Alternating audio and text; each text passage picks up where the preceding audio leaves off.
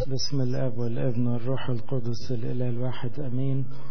ناخد موضوع تاني في سلسلة اقتربوا اليه.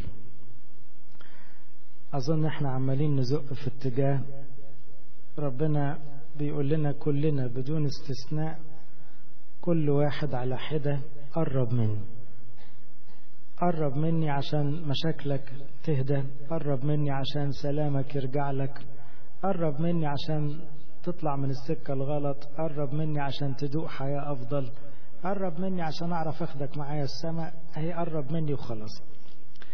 ناخد موضوع الأربع نقلات. احنا لسه عندنا العربيات في مصر فيها الفتيس، اسمعوا الجير شيفت ده. هتخيل ان الحياة الروحية دي 4 نقلات مهمة هنطلعهم من كلام القديس بولس، عشان كل ما تقروا النص ده او كل ما تسوقوا العربية تفتكروا في 4 نقلات لازم الواحد يتنقلهم في رحلة قربه من ربنا. احنا كل ماذا بنقرب حتة حتة، مفروض كده. يا ترى ايه النقلات الروحية دي اللي لازم الواحد ينتقلها عشان يستوي قبل ما يدخل السماء؟ تعالوا نقرأ النص. كورنثوس الثانية 4. لذلك لا نفشل، بل وإن كان إنساننا الخارج يفنى فالداخل يتجدد يوما فيوما، لأن خفة ضيقتنا الوقتية تنشئ لنا أكثر فأكثر ثقل مجد أبدي، ونحن غير ناظرين إلى الأشياء التي ترى بل إلى التي لا ترى، لأن التي ترى وقتية وأما التي لا ترى فأبدية. لأننا نعلم أنه إن نقض بيت خيمتنا الأرضي فلنا في السماوات بناء من الله، بيت غير مصنوع بيد، بيت أبدي. 4 آيات دول فيهم 4 نقلات. تعالوا ناخدهم واحدة واحدة. في الأول بيقول إيه؟ لا نفشل، إن كان إنساننا الخارج يفنى فالداخل يتجدد يوما فيوما. يبقى أول نقلة، معلش ده جو بس شاعري يعني. أول نقلة لازم الواحد يتنقلها من بره لجوه، من الإنسان الخارجي للإنسان الداخلي، وهنشوف تيجي إزاي. أول نقلة نوعية لازم تحصل في حياتك، تبطل تركز على بره وتركز على جوه. إن كان إنساننا الخارج يفنى، يعني الجسد ده بيعجز ويموت، هتفضل تطبطب عليه طول العمر هيمشي. الداخل هو اللي تركز عليه لأنه يتجدد يوما فيوما. بعد كده يقول لأن خفة ضيقتنا الوقتية تنشئ لنا أكثر فأكثر ثقل مجد أبدي. النقلة الثانية إيه؟ من الضيقة الوقتية للمجد الأبدي. يعني كلنا بنتضايق، كلنا في حياتنا ضيقات، ده لازم، وإلا ما ندخلش السماء. عشان نوصل السماء لازم تتنقل النقلة دي، إن كل ضيقة وقتية أنت شايف ورا منها المجد الأبدي، أو مركز من خلالها على المجد الأبدي. هنشرح برضه. النقلة الثالثة يقول ونحن غير ناظرين إلى الأشياء التي ترى بل إلى التي لا ترى، لأن الأمور التي ترى وقتية أما التي لا ترى فأبدية. يبقى النقلة الثالثة إيه؟ من الأمور التي ترى إلى الأمور التي لا ترى. هي النقلات كلها متشابهة أو متقاربة. النقلة الأخيرة يقول لأنه إن نقض بيت خيمتنا الأرضي لنا في السماوات بناء، بيت غير مصنوع بيد، بيت أبدي. يبقى النقلة الأخيرة من الخيمة للبيت، من الخيمة الأرضية للبيت الأبدي. تعالوا ناخدها واحدة واحدة. النقلة الأولانية، الطلعة الأولانية في الحياة الروحية عشان تجيب الأول، عشان تسوق العربيات القديمة دي لازم تتنقل من التركيز على الخارج للتركيز على الداخل. لو دي ما عملتهاش يبقى أنت لسه ما ابتديتش الحياة الروحية، يبقى أنت لسه بعيد عن ربنا، يبقى أنت لسه مش فاهم ربنا. وما تزعلوش، لسه كتير مننا مركزوش في جواهم، مركزين براهم. لكن هي دي أول نقلة تخلي العربية تتحرك. إن كان إنساننا الخارج يفنى، يعني طبيعة الجسم كده، محدش فينا يقدر يمسك العمر ولا يمسك الصحة، ما خلاص بتمشي من إيدينا بتهرب. الداخل يتجدد، الداخل ده ما بيعجزش، بالعكس الداخل ده بيزداد شبابا ويزداد حيوية. عشان كده يقول يجدد كالنسر شبابك، مش معناها العجوز يرجع شاب جسديا، معناها العجوز ينمو ليصير شابا روحانيا. فاهمين الفكرة؟ يعني لما تقعدوا مع قداسة البابا شنودة قبل ما يروح السماء، قديس واحد من جواه منتهى الروحانية والسلام والفرح والبساطة والنقاوة، وقول كل الكلام اللي احنا عمالين نوعظه ده موجود على رجليه. ده لأنه ايه؟ مع عجزه ومرضه، لكن جوه حاجة تاني، ملك تاني جوه. يبقى النقلة الأولانية بطل تبص بره، بص جوه بقى، ركز على داخلك. يبقى بداية خلينا نعترف ونصدق ونؤمن ونراجع دائما أن الخارج يفنى. ما ظنش فينا حد محتاج فيها شرح، كلكم حاسين أن العجز داخل عليكم والمرض ما هتعمل ايه؟ ملهاش حل. مع كل يوم بتعجز، هنعمل ايه؟ ملهاش حل. طيب دي ما تضايقكش ليه؟ لو انت مركز على جوه ما تتضايقش، لكن لو مركز على بره لا هتتضايق طبعا. فكل اللي بيتضايق بالعجز ده معناه انه لسه ما مركزش على جواه. انما لو مركز على قلبه وداخله، ويعني ما يعجز، ايه المشكلة؟ بالعكس تبقى كويس، خلينا نخلص، خلينا نوصل. الداخل يدوم، الخارج لا يدوم. الخارج يعني الجسد يا جماعة، الداخل يعني الروح. الخارج يعني المنظر اللي لازم بكرة هيختفي. الداخل معناه القلب أو العشرة مع ربنا، دي لها دوام، دي عمرها ما هتنتهي، دي إلى الأبد. فيبقى الحكيم فينا ياخد موقف ويقول كفاية تركيز على بره، خلينا نركز على بره. إذن الخارج يتراجع ويضمحل، الداخل ينمو ويتقدم. بس خلي بالكم دي عاوزة تركيز، يعني مش بتيجي لوحدها الخارج يفنى، لكن الداخل لا يتجدد إلا لو أنت عاوزه يتجدد. تاني، الخارجي ده يضمحل أو يفنى أردت أو لم تريد، وانت سايب إيدك هتعكس. أما الداخل إما كنتش تهتم بيه مش هيتجدد. إذن قلبك ده أنت مسؤول عن تجديده. الخارج ده ثقيل كثيف، الجسم يزداد ثقلا مع الأيام، تلاقي الحركة بالقد وتلاقي المجهود بيقل، طبيعة الجسد كده ما بيعمرش. إنما الداخل يزداد خفة، يزداد انطلاق. عشان كده يقول لك يجدد كالنسر شبابك. النسر دايما رمز للطيران العالي. النسر ما يطيرش واطي أبدا. النسر ده مليان تأملات جميلة، لكن من ضمن الحاجات ان النسر ما يطيرش واطي ابدا، يطير عالي قوي. والنسر يحط عشه، ما يحطش عشه في اشجار، يحط عشه على الجبال. فهنا معناه انك انت تبقى كل مدى تتسامى كده.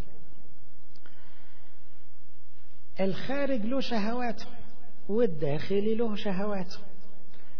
إذن الحركة الأولانية تتولد فيك شهوات روحية وتنطفئ فيك شهواتك الخارجية. يعني موضوع الأكل والشرب كويس، هتاكل وتشرب، لكن كل ماذا هتحب الصلاة والإنجيل والخدمة وربنا وعمل الخير أكتر من نوع الأكل والشرب اللي هتاكله. يبقى إيه؟ حصل الخارجي انحصر شوية والداخلي اتقدم شوية. فاكرين حكاية النسر والكلب؟ حكاية لكم تاني. سأل واحد من القديسين مرة يعني ايه الجسد يشتهي ضد الروح والروح ضد الجسد؟ قال لهم احكي لكم حكاية. جبنا نسر صغير وكلب صغير وربطنا رجل ده في رجل ده، وبعدين ابتدينا نأكل النسر ونمنع الأكل عن الكلب، يا دوب نديله حاجة يعيش بيها. النسر بشويتين كده صحته تحسنت، والكلب صغير ما بيكبرش. حصل ايه؟ النسر طار وعمل ايه؟ سحب الكلب معاه. اعكس، نأكل الكلب وايه وما نغذيش النسر. النسر يفضل غلبان كده ومش عارف يطير، والكلب ايه؟ خد راحته. يقوم الكلب يجري ويدغدغ النسر وراه، يبهدله ورا منه. فاهمين؟ النسر إشارة للروح والكلب إشارة للجسد. تغذي جسدك بس تهين روحك، تغذي روحك أكتر روحك تاخد جسدك وتطير. فهمتوا الفكرة؟ فمعناه إيه؟ الجسد يستوي ضد الروح والروح ضد الجسد. يعني أنت مركز برا ولا جوه؟ بتاكل أكل روحي، بتهتم بغذاك الروحي، ولا أكلك الجسدي؟ أكلك الجسدي أنت عارف بعد شوية هتبطل تأكل، لأن الجسد مش هينفع يأكل ويشرب بعد شوية. بتعبير آخر للقديس بولس: إن عشتم حسب الجسد ستموتون، ولكن إن كنتم بالروح تميتون أعمال الجسد فستحيون. يبقى إيه؟ ما تعيش للجسد لحسن تنتهي إلى موت، عيش للروح عشان ده اللي بيدي حياة. هنا يجي تساؤلات منطقية بقى. هل أنت بتاكل روحيا بنفس الدرجة اللي بتاكل بيها جسديا؟ ما ظنش فيكم حد مقصر مع نفسه في الثلاث طقات. يعني مرة واحد بيقول لي احنا مش هنتعشى، اقول له ما احنا لسه متغدين، يقول لي والعشاء؟ طب ما هو حقنا يعني. احنا ما بنقصرش مع اجسادنا لكن بنقصر مع روحنا. هل بنفس حماسك وانت رايح تاكل، حماسك وانت بتصلي وتقرا الانجيل؟ ما هو غذاء. يقول: كأطفال مولودين الآن اشتهوا اللبن العقلي العديم الغش كي تنمو به. يعني زي ما الطفل بيزن عشان يشرب لبن، انت كمان زن عشان تاكل كلمة ربنا. سؤال تاني: هل بتبص في المراية على جسمك أو شكلك؟ دي كتيرة. بنفس الدرجة اللي بتبص فيها على مراية الروح. ايه مراية الروح؟ الإنجيل برضه. القديس يعقوب قال ان الإنجيل مراية. في يعقوب 1 ادى تشبيه جميل للإنجيل وقال الإنجيل ده مراية. مراية يعني بيكشف الواحد. تقرأ الإنجيل تعرف منظرك من جوه، قلبك فيه ايه. الإنجيل يقول لك وانت واقف قدام الموعظة على الجبل كده تلاقي نفسك منعكش من جوه خالص. فين بقى لا تدينوا، وفين العين البسيطة، وفين أحبوا أعداءكم، وفين مساكين بالروح، وفين طوباكم إذا كل ده مش موجود. فيبقى أنت بالمراية دي عرفت اللي جواك. هل بتقرأ جواك ولا بتقرأ براك؟ كلنا بنبص في المراية عشان المنظر يبقى مقبول. طب في مراية تانية ولا لا؟ هل أنت حاسس أن مع السنين جهزت نفسك لربنا؟ أنت بتعجز وأنا بعجز، لكن هل استعديت أن تخلع هذا الجسد وتركنه وتقابل ربنا بروحك؟ هل مستعد للحظة دي ولا لا؟ دي النقلة الأولانية. النقلة الثانية برضو. في النقلة الأولانية أقول لكم كلمة تانية للقديس بطرس يقولها للستات مهمة أوي. يقول: لا تكن زينتكن الزينة الخارجية من لبس الثياب وضفر الشعر والتحلي بالذهب، بل زينة الروح الوديع الهادئ في الإنسان الخفي الذي هو قدام الله كثير الثمن. يعني بيقول للستات: يا جماعة بطلوا تبصوا على المنظر من بره ويبقى ايه تعبيرات بقى زمانهم ضفر الشعر والتحلي بالذهب والثياب الغالية. قال لهم: دوروا على القلب الهادي الوديع اللي قدام ربنا كثير الثمن. هذه فكرة الزينة الداخلية والزينة الخارجية. النقلة الثانية يقول: خفة ضيقتنا الوقتية تنشئ لنا أكثر فأكثر ثقة المجد أبدي. عشان تطلع على النقلة الثانية وتجري شوية في الطريق الروحي لازم تنقل عينك من الضيقات للأمجاد أو البركات.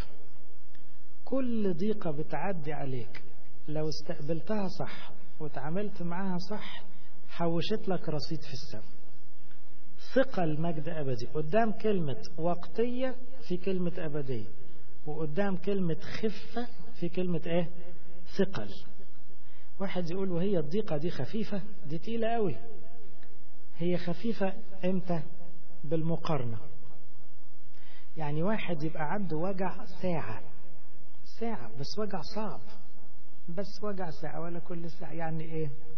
دي اللي وصفها ربنا يسوع لما قال ايه؟ المرأة وهي تلد، فاكرين؟ تحزن لأن ساعتها قد جاءت. طبعا آلام الوضع صعبة، فبتبقى خايفة وموجوعة قوي، ولكن متى ولدت حينئذ تنسى الحزن، خلاص ما بتفكرش في الوجع، معاها عمر بقى شايفة عيالها قدام عينيها، لكن مش هتقعد تفتكر قد ايه توجعت الساعة ولا كام ساعة دي. هي نفس الفكرة. أوجعنا على الأرض يا جماعة مهما كانت هتخلص، لكن قصاد منها مجد أبدي تقيل. يبقى النقلة التانية كل ما تتوجع، كل ما تتعب، كل ما تضطهد، كل ما تنضغط، افتكر دايما ثقة للمجد الأبدي. حول نظرك من الضيقة الوقتية إلى المجد الأبدي. دي مراحل الاقتراب من الله، ودي بنشوفها في ناس. في واحد يبقى عنده مرض صعب وتلاقيه فرحان، ليه؟ أصله هو مش مركز في المرض، مركز في السماء، في الرصيد. وفي واحد تاني تلاقي عنده مرض بسيط قوي وعمال يندب حظه وعمال يتحسر على روحه، لأنه مركز في المشكلة، مركز في الضيقة بس، مش قادر يبص بعد كده. يبقى الضيقة خفيفة المجد تقيل، الضيقة وقتية المجد أبدي. الضيقة طبيعة الحياة على الأرض، أما المجد فاختيار الإيمان. يعني إيه؟ كلنا مسيحيين وغير مسيحيين، مؤمنين غير مؤمنين، مبتدئين متقدمين، كله لازم يتضايق. في العالم سيكون لكم ضيق، دي سريعة الكل على فكرة. يعني لما بتروح مستشفى ما بتلاقيش قسم للمسيحيين، كل الناس جوه يعني. فاهمين ازاي؟ اي مرض بيجي بيخبط في كله، والحوادث بتيجي لدول وبتيجي لدول. لكن استقبال الضيقة بيفرق. اللي عنده ايمان بيستقبل الضيقة بنظرة للسماء فبتبقى رصيد. اللي ما عندوش ايمان بيتغاظ من الضيقة ويتخانق معاها ويخسر اجرها. الضيقة شركة مع المسيح، وبالتالي لازم تاخد المجد اللي هو شركة مع المسيح.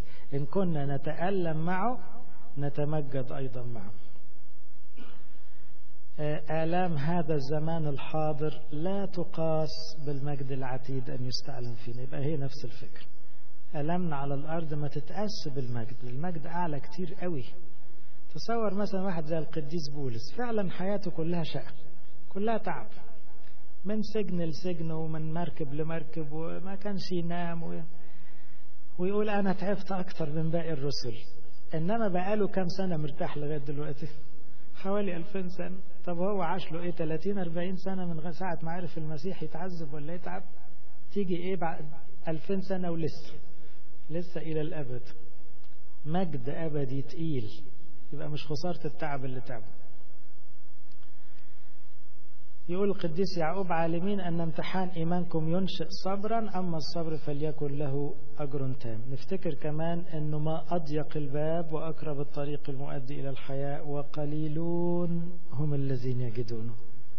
مش قليلون هم الذين يتضايقون، قليلون الذين يجدون في الضيق بابا للسماء.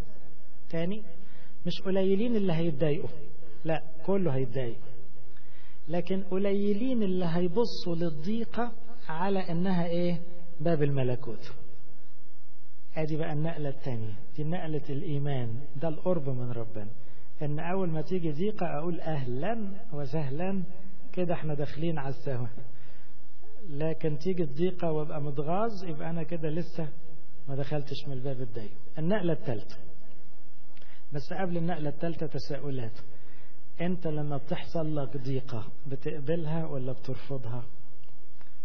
لسه بترفض، يبقى لسه ما دخلتش على النقلة التانية. عاوزين نجري شوية. فتعود لما تيجي ضيقة تقبل بمنظور انها ليها مجد ابدي قصادها. تعبيراتك للرفض او القبول، بتشكر ولا بتتذمر؟ طيب يبقى احنا لسه عاوزين شغل. هل بتستعجل ان الضيقة تخلص ولا مسلم تقول له تخلص مطرح ما تخلص؟ هي تخلص انا اخلص. كان ابونا تدرس يقول كده، يقول الضيقة تخلص العمر يخلص مش فارقة كتير، المهم ندخل السماء. هل هتسند المجربين بأخبار المجد ولا بلغة الناس؟ يعني ايه؟ في واحد يزور مثلا مريض يقول له ما كلنا لها. ايه كلنا لها دي؟ ودي تعزيه في ايه دي؟ سوري يعني عاوز اقول مش دي اللغة بتاعتنا. اللغة بتاعتنا أن ضيقتنا الوقتية تنشئ لنا أكثر فأكثر، يعني كل ما تتقل الضيقة كل ما المجد يتقل. فأنت بتقول له شد حيلك لأن في السماء رصيد عمال يزيد، العداد بيعد، فكل لحظة وجع على الأرض قدامها مئات من السنين من المجد والراحة. فأنت دي اللغة بتاعتنا بقى. النقلة الثالثة يقول نحن غير ناظرين إلى الأشياء التي ترى بل إلى التي لا ترى، لأن التي ترى وقتية أما التي لا ترى فأبدية. النقلة الثالثة هي طبعا يعني من نفس روح الموضوع كده. الأولانية كانت بطل بره ركز جوه، الثانية شوف في الضيقة ما وراءها من مجد. الثالثة جنرالي أكبر من كده، كل ما يرى ما يستاهلش التركيز. ليه؟ ما يرى، تعالوا نقول ايه اللي ما يرى ده. ما يرى بشر بصراحة ما تركزش فيهم كتير. ليه؟ النهاردة موجودين بكرة مش موجودين. عربيات ملهاش لازمة، مش عارف عمارات، كل ده هيزول. كل ما يرى ما يستاهلش منك تركيز. في عالم آخر لا يرى، أوله ربنا لأن الله لا يرى. حط جنبه العذراء، حط جنبه الملائكة، حط جنبه السماء ملكوت السماء، حط جنبه لا نهاية الأبدية. كل ده عالم غير مرئي، هو ده اللي المفروض تركز فيه.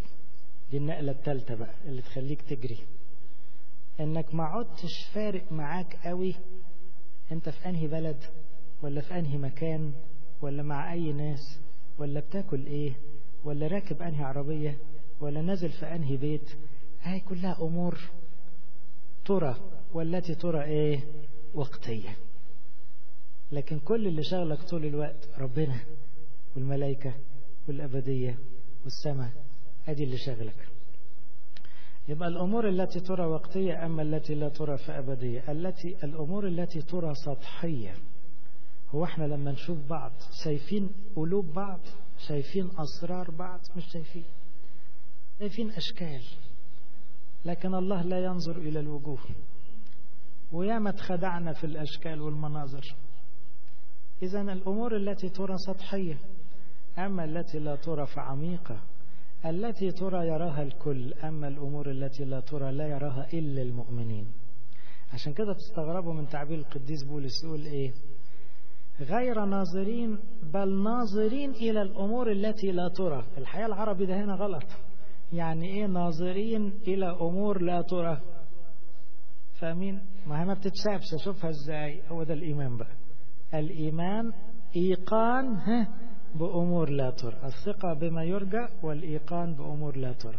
يبقى أنا بحاول بالإيمان أشوف ربنا اللي ما يتشافش بالعين، أشوف السماء اللي ما تتشافش بالعين وأركز فيها وتشغلني وتبقى هي دي حياتي، وابقى كأني حتة من الملكوت مش حتة من الأرض. دي النقلة الثالثة اللي تخليك تقرب من ربنا أكتر. الأمور التي ترى معطلة، كتر النظر للناس والدنيا معطل النظر لربنا. أما التي لا ترى فمشجعة. أخبار السماء دايما مشجعة. عشان كده لما توما قال مش هصدق غير لما أشوف، أما المسيح قال له تعالى أخوي شوف، هات إيدك وحط صباعك. بس عاوز أقول لك حاجة، طوبى لمن آمن ولم ير. النقلة الرابعة والأخيرة، بس قبل النقلة نقول تساؤلات.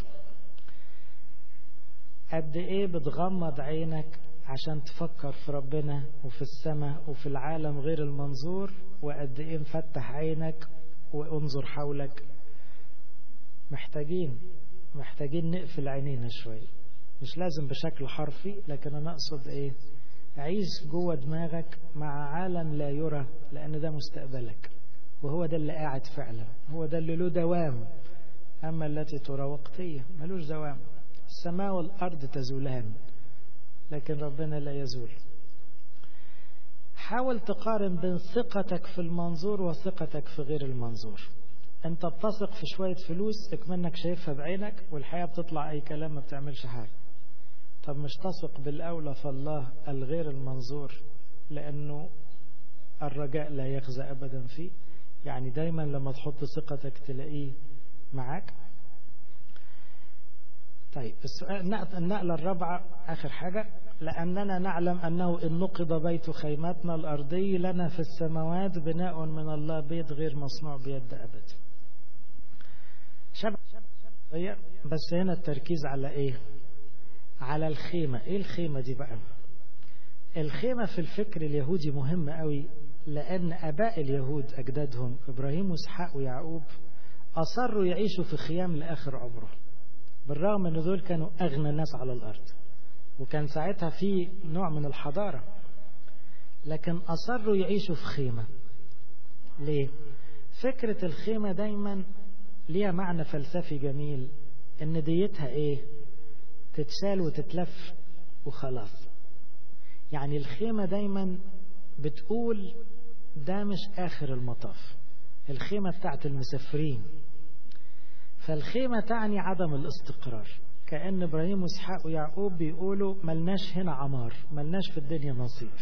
عشان كده يقول ساكنين في خيام ناظرين إلى المدينة التي لها الأساسات التي صانعها وباريها هو الله.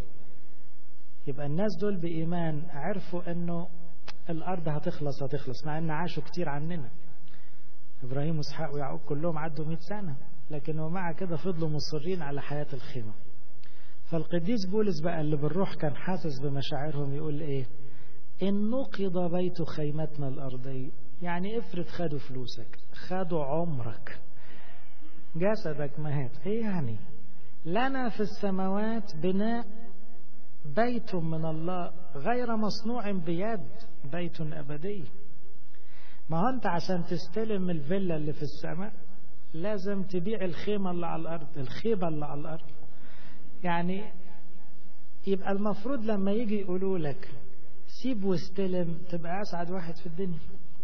يبقى النقلة الرابعة فيها إيه؟ فيها شهوة السماء. لو أنت مشيت في النقلات دي هيجي لك وقت تبقى إيه؟ تبقى كل يوم مشتاق تقول يا رب عاوز أجي السماء، عاوز أعزل بقى، عاوز أطلع من الخيمة دي، زهقت يا رب، إمتى هاجي عندك؟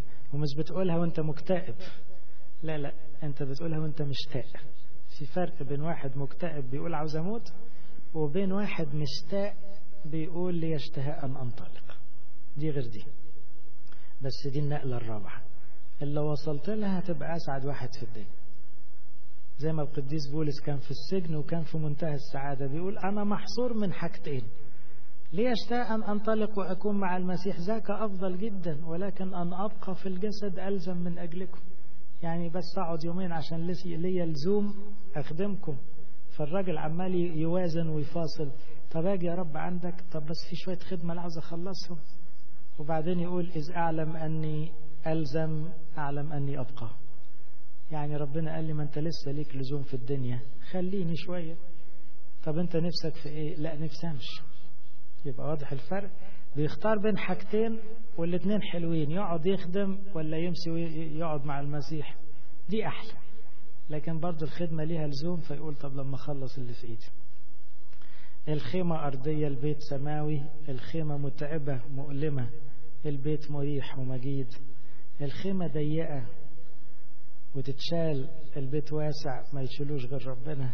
الخيمة ما فيهاش استقرار، إنما السماء كلها استقرار واستمرار. عشان كده القديس بطرس يقول ايه؟ انا بختم خلاص. ايها الاحباء اطلب اليكم كغرباء ونزلاء ان تمتنعوا عن الشهوات الجسدية التي تحارب النفس. انتوا عايشين غرب في الدنيا دي، والغريب دايما مشتاق يرجع بلده. فلو عشنا مشاعر الغربة هنبقى دايما مشتاقين نقول له امتى نيجي عندك، احنا اتولدنا من فوق، احنا مش تبع الدنيا دي، مش لاقيين نفسنا في الدنيا دي. الدنيا دي بتاعت الكرامة والجسديات والماديات واحنا ملناش فيها الحاجات دي. يقول نثق ونصر بالأولى أن نتغرب عن الجسد ونستوطن عند الرب. نصر ان احنا نتغرب عن الجسد يعني نسيب الدنيا، ونستوطن عند الرب يعني نوصل السماء. سؤال، هو انت بتفكر في الدنيا في اليومين دول ولا بتفكر في الأبدية؟ يعني بتفكر في بكرة ولا بعد بكرة؟ الشاطر اللي يفكر في بعد بكرة. بكرة ربنا مديله وعد، بعد بكرة اللي هو السماء يعني بعد العمر، هو ده اللي يستاهل التفكير. هل انت متشبث قوي بالبقاء والاستمرار على الأرض، ولا فهمت ربنا كويس فبقيت متشبث بالسماء؟ في واحد ماسك السماء مش راضي يسيبها، وفي واحد ماسك الأرض والأرض بتهرب منه. هل الخيمة دي على قد يعني ما هي فقرانة وحالها حال شغلاك قوي، ولا البيت السماوي هو اللي واكل عقلك؟ تعالوا نراجع بقى.